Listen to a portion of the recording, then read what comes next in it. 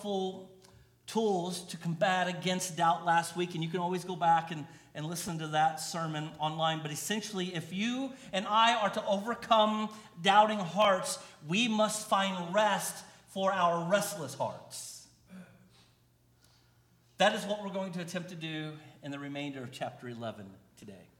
Mitch texted me this morning going, isn't it amazing that, so encouraging that Jesus was still for John after doubting? I'm like, yes. And I'm going to kind of skip over that. So why don't you talk about that this morning? Because we're going to go right into verse 20. Verse 20. Then Jesus began denouncing the towns where he had done so many of his miracles. Why? Because they hadn't repented of their sins and turned to God. Here's what he says. What sorrow awaits you, Chorazin and Bethsaida? For if the miracles I did in you had been done in wicked Tyre and Sidon, their people would have repented of their sins long ago, clothing themselves in burlap and throwing ashes on their heads to show their remorse, which was what they did in the Old Testament to show their remorse and repentance. I tell you, Jesus says, Tyre and Sidon will be better off on Judgment Day than you. Keep this in mind. These two cities are Old Testament cities that were so wicked that God destroyed them. He annihilated the entire city. That's how wicked they were. And Jesus says they are better off on Judgment Day than those of you who refuse to repent of your sins. He goes on, and you people of Capernaum, will you be honored in heaven? No. You will go down to the place of the dead. For if the miracles I did for you had been done in wicked Sodom, we know Sodom and Gomorrah, right? If I would have done these same things in their city, that city would still be here today. Why? Because they would have repented. I tell you, even Sodom will be better off on Judgment Day than you. Wow. These are some of the harshest words you will see Jesus say in all of his ministry. Because what we see early in Jesus' ministry is that people were more interested in his miracles than his majesty. People wanted the physical bread that he was offering to eat and to enjoy without actually receiving Jesus as their spiritual bread. In other words, they wanted the healing without honoring the healer. Essentially, what was happening is they wanted the love of the Creator without submission to him. And it is natural. It is the natural leaning in human beings to want life without responsibilities and life without accountability. We want no authority over us. It's just the way we are from Genesis 3. The one thing we must come to believe about this text specifically is that the most wicked thing we can do as human beings is reject God. Everything else is just symptoms or reflections of our rejection. Everything. And we all probably have differing opinions on what the most heinous sin on earth looks like. But to God, it looks like rejection. The worst day for the unrepentant will be the day they stand before their Creator and be reminded of their rejection as they are judged. And according to the words of Jesus here, it's going to be a bad day. In fact, I was thinking this week, it's going to be the worst day in their life, and from that day on, it's going to be repeat in eternity in hell. Verse 25, and then Jesus prayed, because that's often what I do when I condemn people. You're all going to hell! Let's pray. Here's what Jesus says in his prayer. Oh, Father, Lord of heaven and earth, thank you for hiding these things from those who think themselves wise and clever. And Thank you for revealing them to the childlike. Yes, Father, it pleased you to do it this way. In other words, to those who don't think they need God, they will never find God. But to those who are humble, Jesus says it pleases the Father to reveal himself. Verse 27, my Father has entrusted everything to me. No one truly knows the Son except the Father. I love this picture of perfect intimacy, perfect unity between the Father and the Son. And no one truly knows the Father except the Son and those to whom the Son chooses to reveal himself. In John 14, Jesus says, if we have seen him, we have seen the Father. But don't miss this. We only see him because he has chosen to reveal himself to us. Yeah, that's truth enough just to break out into worship there, right?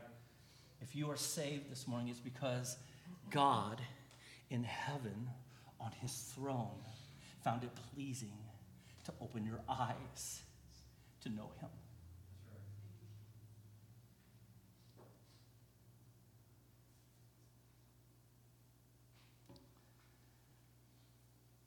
Everything we know about God has been revealed to us. That's why we should always be asking for God to open our eyes to see him better and open our hearts to understand him more. Jim just stood up here a while ago and opened our service by praying that open our hearts, open our eyes.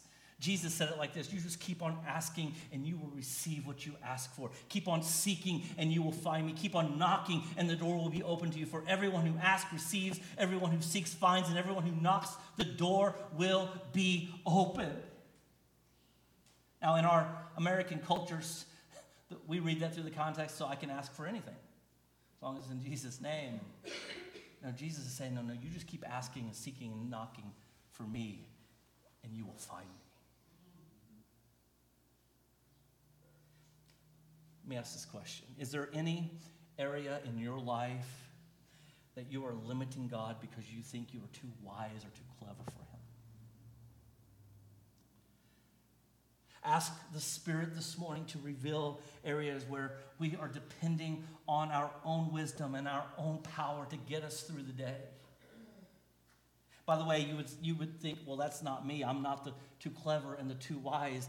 But in the moments that we think that we can live life without Jesus, we are the too clever and the too wise. And then we ask the Spirit to give us a childlike faith. A faith that's constantly with our arms up, wanting our Father to hold us and our mother to nurture us. John reminds us in John 15, apart from him, we can do some things. Jesus says, apart from him, we can do nothing. Nothing. You got out of bed today because God gave you the power to get out of bed today. You put your clothes on and thank you for doing that and coming to church.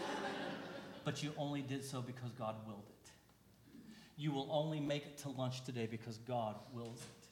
You will only rest tonight because God, you will only, hey, that breath right there, it's only because God allowed it. The moment God says no, we're done. Apart from God, we can do nothing. Verse 28. After the prayer, Jesus says, come to me. We know this passage is very, very famous. Come to me, all of you who are weary and carry heavy burdens, and I will give you rest. Take my yoke upon you. Let me teach you, because I am humble and I am gentle at heart, thank God. And you will find rest for your souls. For my yoke is easy to bear, and the burden I give you is light. But notice here in the text who Jesus is inviting to come. He's inviting the weary and the heavy burdened. In other words, if you don't have it all together this morning, if you are not okay this morning, then you are exactly who Jesus is inviting to come. But you don't understand how heavy of a burden. I don't. But Jesus does, and he's inviting you to come. This is the good news of the gospel, by the way. What's so good news about the gospel? There is hope for the restless. And it is found in the yoke of Christ. Just as two oxen are yoked together so that they can work in unison, those of us who put our trust in Jesus become yoked to him. To be yoked to Christ means, one, that we are teachable. Jesus says, come to me and let me teach you. He is the teacher. He is the master, and we are the student. It means we allow Christ to lead us as we follow him in humble submission. Two, it means that we trust in the finished work of Jesus on our behalf. There is no condemnation for those yoked to Christ. I love one of my favorite passages, and I wish I would have known this passage existed when I was a teenager. I'll share more about that in a moment. This has become one of the most encouraging passages in all the scripture for a legalist, for a recovering legalist. Colossians 1:21. Paul says, this includes you who were once far away from God. You were his enemies, separated from him by your evil thoughts and actions. Yet, now, he has reconciled you to himself through the death of Christ in his physical body. As a result, he has brought you into his own presence. And you are holy and you are blameless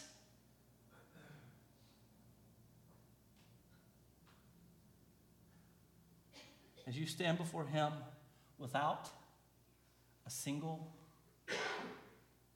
fault. And if you struggle with that text, as I struggle with that text, you're still needing God to reveal his grace and his mercy and his love to you. Because if you've come in here saying, I don't deserve his love, you're right. I don't deserve his forgiveness, you're right. And God hasn't reconciled us because we deserve it. And God hasn't reconciled us because we have earned it. God has reconciled us through his son, Jesus. So I don't get to stand before him holy because I had a good holy week. I did not. You go to the DeSoto football game, you cannot think holy thoughts. I have, we're online. And then worse, I'm a Mizzou Tigers fan, and so I watched them yesterday, and I'm like, I just need one team in my life that knows how to win. Bad thoughts. Bad thoughts. And yet, I'm so thankful that my status, my positioning in relationship to God is not dependent upon how I react at football games or how I react to life. It is dependent on the finished work of Jesus on the cross. And I get to stand there blameless, and none of us are today. Oh, man, if you think you're blameless, you're not. I'm not blameless. Hey, we could stay here all day, couldn't we, sharing our faults. And yet God says we're blameless because Jesus was blameless. Without a single fault, are you kidding me? Yeah. When you stand before God, drenched in the blood of Jesus, faultless, blameless, and holy. But notice this, first part of verse 23. But you must continue to believe this truth and stand firmly in it. Don't drift away. Don't drift away. Listen, have you ever helped a group of people carry something really, really heavy? And then it's on 3, 1, 2, 3, and you pick it up and everybody grunts and you realize, uh-oh, my part's not that heavy. But you have to fake it, right? Because you don't want to make them feel like they're... So everybody else is carrying the load, and you're just kind of walking through, and you all get done, and you're like, oh, man, that was tough. And you're like, it wasn't really that tough. Yeah. That's why Christ's yoke is light, because Jesus carried the load. He picked up our slack. The reason this is such good news for us is because although we live in a restless world, there is rest to be found. We can discover rest for our restless hearts by embracing two truths from this text. Number one, rest is found in Jesus alone. This is what Jesus was reminding John the Baptist of last week in his moment of doubt. Jesus reminding him that nobody else had done what Jesus was doing. Nobody else had fulfilled every Old Testament prophecy about the promised Messiah. Nobody else had lived a perfect life. Nobody else had died and came back to life victorious over sin and death. Listen, church, nobody else has done for you what Jesus has done for you. Nobody else has died on a cross for you. Nobody else has taken your sins upon themselves. Nobody else has given you their righteousness. Jesus says, "Come to me, all of you who are weary and heavy burdened, and I will give you rest." Nobody else, nothing else can give our souls rest like Jesus gives our souls rest. But there is no rest if we do not accept the invitation to come to him. You can't come sing some songs about Jesus and leave here in rest. And you cannot come and just hear truths about Jesus and leave in rest. You must lay yourselves in the presence of Jesus and rest. This is true initially, in that none of us can find rest for our sinfulness apart from the salvation in Christ. I am the way, the truth, and the life. No man comes to the Father but by me, right? There is no way to the Father except through Jesus. There is no salvation apart from Christ. But it's also true continually because our hearts are constantly tempted to worry. Our hearts are constantly tempted to doubt. Our hearts are constantly tempted to rebel against our Creator. Or is it just me? Thank you. You see, we don't have to partake in some great sinful act to experience restlessness. We just need to disfellowship our hearts from the presence of God.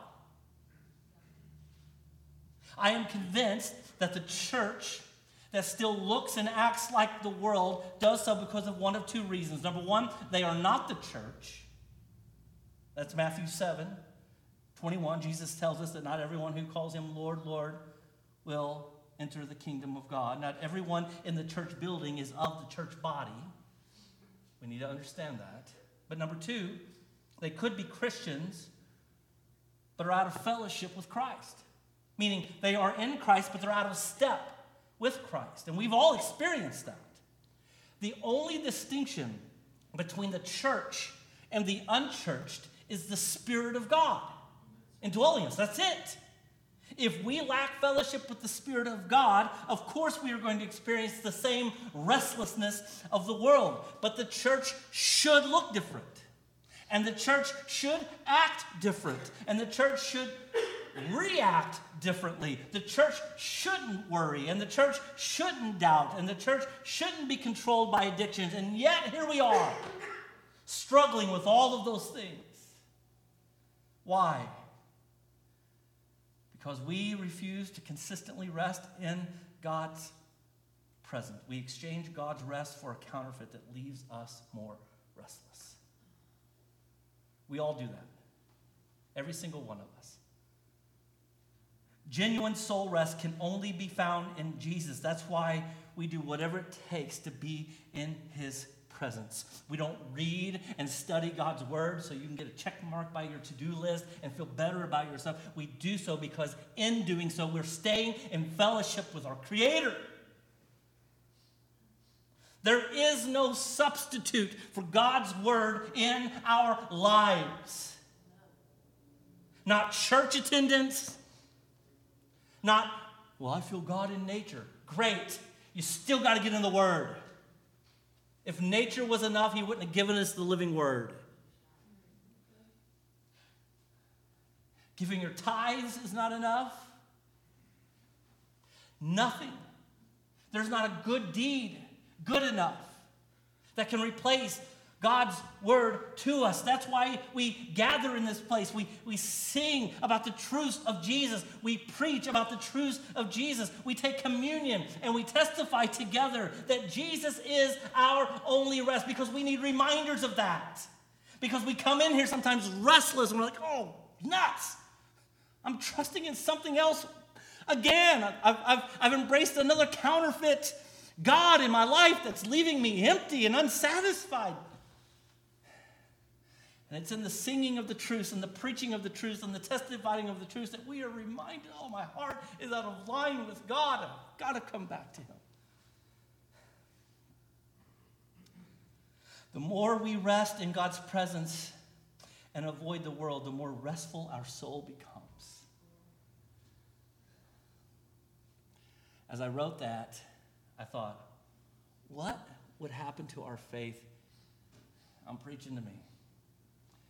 If we turned off social media for the week and just got in the Word, turned off the news for a week and just got in the Word, we would probably leave the house less restless.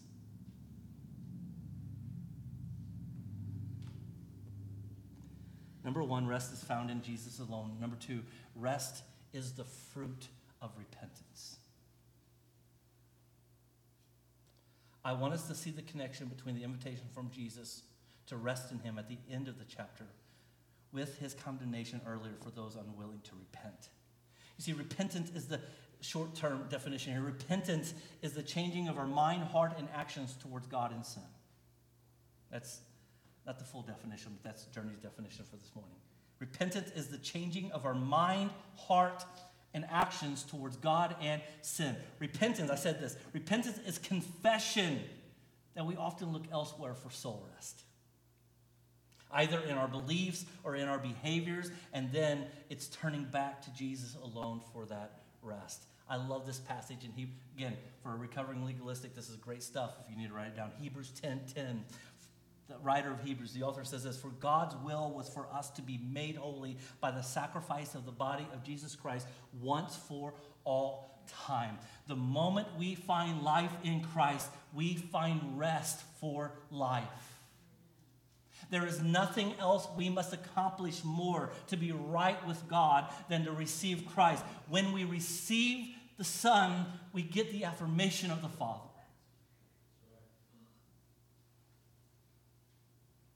Hebrews 10:14. This is right up there with Colossians 1, by the way.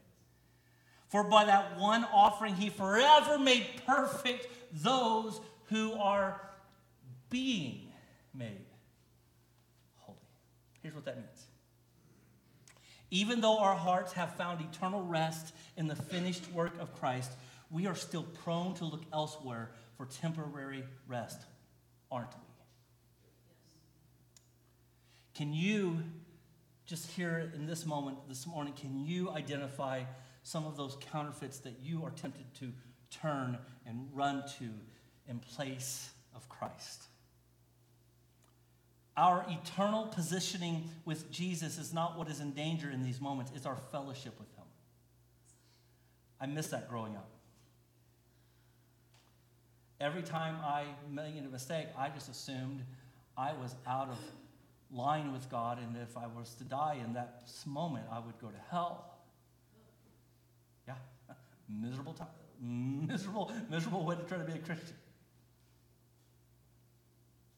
And I never understood the difference out of being out of step in fellowship and yet still being positionally secure.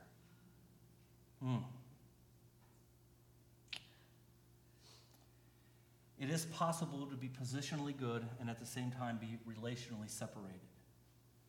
And so here's what I want to do. In closing, give me 10 minutes. I want to say two things about repentance that is so important here. If we're ever going to be men and women who live with restful souls in a restless world. Number one, this: repentance must become a normal practice in the life of a Christian. Repentance must be a normal practice in the life of a Christian. Repentance should become a normal rhythm, a normal daily rhythm in our lives. constantly comparing our beliefs and our behaviors to who God is and what he has done. Nothing, I believe this, nothing hurts our hearts from resting more than hidden sin and shame. Experience that. The longer we hold off on repenting, the more restless we become. That's why you get to a place, you say something or you do something and go, I never thought I would say that. I never thought I would do that. It's because you have spent so much time practicing fellowship outside of the presence of God, and you've become so comfortable not being in fellowship and intimacy with him that you have lost all idea of what it means to rest in him, and you're so restless. And when we get restless, we're as mean as the world.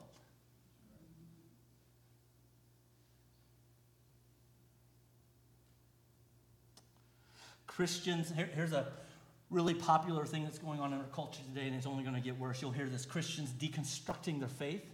You hear that? You hear that especially in like lots of popular Christian musicians and pastors. Well, I don't know if they're starting to doubt what they believed, and the trendy cliche is they're deconstructing their faith. And I believe anyone who ever says they're deconstructing their faith are either unbelievers. I have that theory. I think there's a lot of people that have ridden the coattail of the church, and as the culture becomes more aggressive against the church, I'm out, because they never were in. So they're unbelievers riding the coattails, or they're unrepentant believers. That's it. I'm deconstructing my faith. You said, well, are you an unbeliever or are you just unrepentant? Because that's what's going on in our hearts when we do that. Jesus' invitation to come and rest is an open invitation to come and repent. I love that. There should not be a day go by that we are not repenting and realigning our hearts to God's heart. Not a day. Because there's not a day that we're not out of line with God's heart. We're prone to wander, the song says, right? Repentance must be a normal part of the Christian's everyday life. And for that to happen, number 2, and then I'm done, and this is so important. Repentance must be normalized in the life of the church.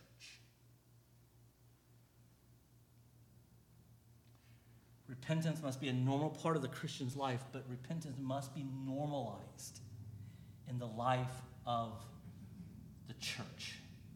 One of the greatest complaints that the world hurls towards the church is this: we're hypocrites. And we've got to own some of that. But the greatest tools that we have been given to combat hypocrisy is, these are 3 really dirty words: vulnerability, confession, and repentance. You want to silence the world from the hypocrite argument? Become vulnerable. Be transparent. Confess your sins and repent from them. I want people to know it's okay to be here and not be okay. And that only happens as we show our vulnerability of not being okay all the time. I wish there was an easier way to do that rather than admitting that sometimes I'm not okay. But everything is not always sunshine and rainbows. So the church has got to stop acting like it when we gather. And it's important that we see and hear that. It's important that our children see and hear that it become normalized in their lives. I wish I would have saw that more as a kid growing up in church. Most of the time, I already mentioned this, but most of the time in my young Christian life, I was convinced that I was the only one screwed up in my church. I thought everybody else had found the secret to the successful Christian life because nobody else seemed to struggle with reading their Bible, and I hated it. Like, I don't want to read. I'm not disciplined enough. No one else seemed to struggle with going to church. I didn't want to go. Nobody else seemed to struggle with lust. Nobody else seemed to have a problem with cussing or loving people. And then I grew up and became a pastor. I just realized that everybody is screwed up. Some are just better at hiding it than others. Every single one of us is perfect who are believers, the true church. Every single one of us are perfect in Christ, but none of us get it perfect, do we? Jesus got it perfect because he knew we never would. So why do we keep pretending that we do? You've been coming to church 5, 10, some of you might have been going to church for 25, 35, 40 years, and every week you're asked, how are you? And you've lied for 25 or 30 years, and you keep saying, I'm fine. You've never had a bad day, according to your response to people asking, how's it going? It's going great.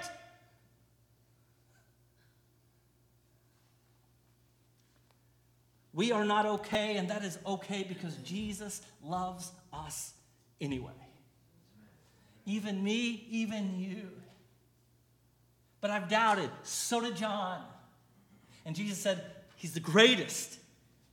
But Jesus, he doubted you. I know that. I knew that the moment I met him in Mary and Elizabeth's womb. I knew he was going to prepare the way, and I knew he would doubt. I knew that to the day that I met him on the Jordan's bank. I knew that before he ever stepped into prison that he would doubt me. And Jesus knew that you would doubt him. And Jesus knew that you would struggle to want to read your Bible. And he knew that you would struggle to want to go to church. And he knew that there would be so many struggles in this world that pulls the tension, that pulls you away from his presence. And sometimes we get distracted. And sometimes we get restless. And he knows all of that. He knew all of that before you knew it. In fact, he knows what's coming to tempt you this week to be restless. And he loved you anyway. And you know what? He knows that you're going to give in to some of that restlessness, and you're going to say things, and you're going to do things, and you're going to think things. He knew that when he went to the cross. We are not okay, and that's okay because Jesus loves us anyway. And maybe someone, this is why it's important that we become vulnerable, transparent, that we normalize repentance. Because maybe someone needs to see your mess today. Because it's in your mess that their mess will meet the Messiah. You know this to be true. You are more, when you see somebody else struggle in their Christian life, that comforts you, doesn't it? It's like when you walk into somebody's dirty house, and they're like, I'm so sorry. You're like, don't be sorry, I'm thankful. Thank you, because our house is worse than this. I'm glad somebody else lives this way. All right? When we see how messed up we are, it's not that we want to like, yeah, ha, ha, ha, I see that mess, great. You deserve to feel a little bit of that. No, it's like, oh, thank you. I am normal. Sin is a real struggle for every single. Restlessness really is a problem for the entire church. And the quicker we say, you know what? No more hiding that. We're sinners.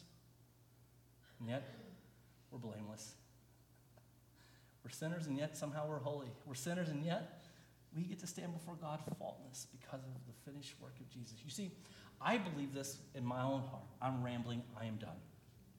I believe that when I decide to hide my sin and hide my shame, I don't really believe that Jesus' death on the cross was sufficient.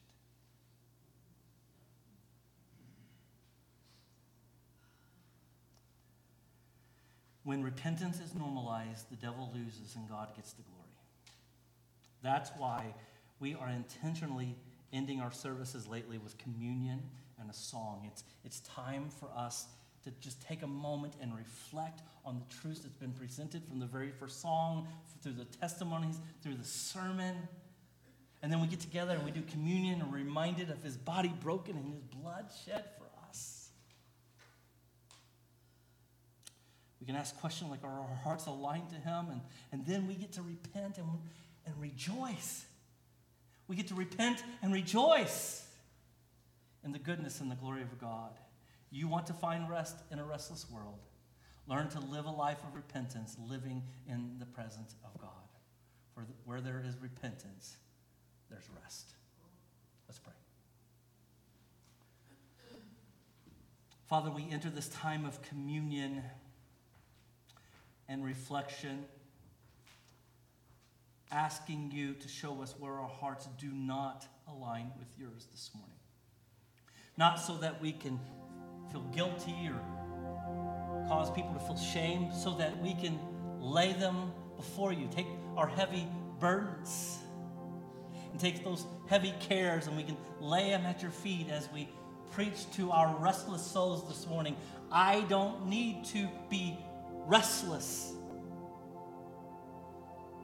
because Jesus has taken upon himself every sin I have, I am, or I will ever commit. He was broken for it. I'm not going to dwell in my shame because his beating for my sins was sufficient. And I'm not going to hide my sin any longer because his death on the cross and resurrection, victorious over that sin, was sufficient. So we declare that through communion this morning. And God, if there's a place that you are, by your Spirit, just showing us that we are not living in obedience to you, that our hearts are not aligned to yours, and we are living in rebellion. Oh God, may this be a moment this morning. May this be a beautiful moment of repentance. Open our eyes to see you. Open our hearts to receive and obey you. Help us find rest in you alone. And it's in Jesus' name we pray. Amen. You're invited to come to the Lord's table. There's communion. 3 places up front, and there's a station in the back. Grab one of the cups and group up. And everybody in the group, somebody in that group, just take a moment to thank God for his broken body. Just maybe on behalf of the group say, hey, if you're here this morning and you're hiding your sins, you can bear them. It doesn't mean you have to have full confession time in your small group. Just, hey, you can lay them at the feet of Jesus. He's inviting you this morning through his broken body and his blood shed to come and lay your heavy burdens. And then if you need to just find a place to pray, you can do so. We're just going to take a few minutes and end our time as a family at the Lord's table, preaching to our doubt, preaching to our restlessness that Jesus is our rest. Amen?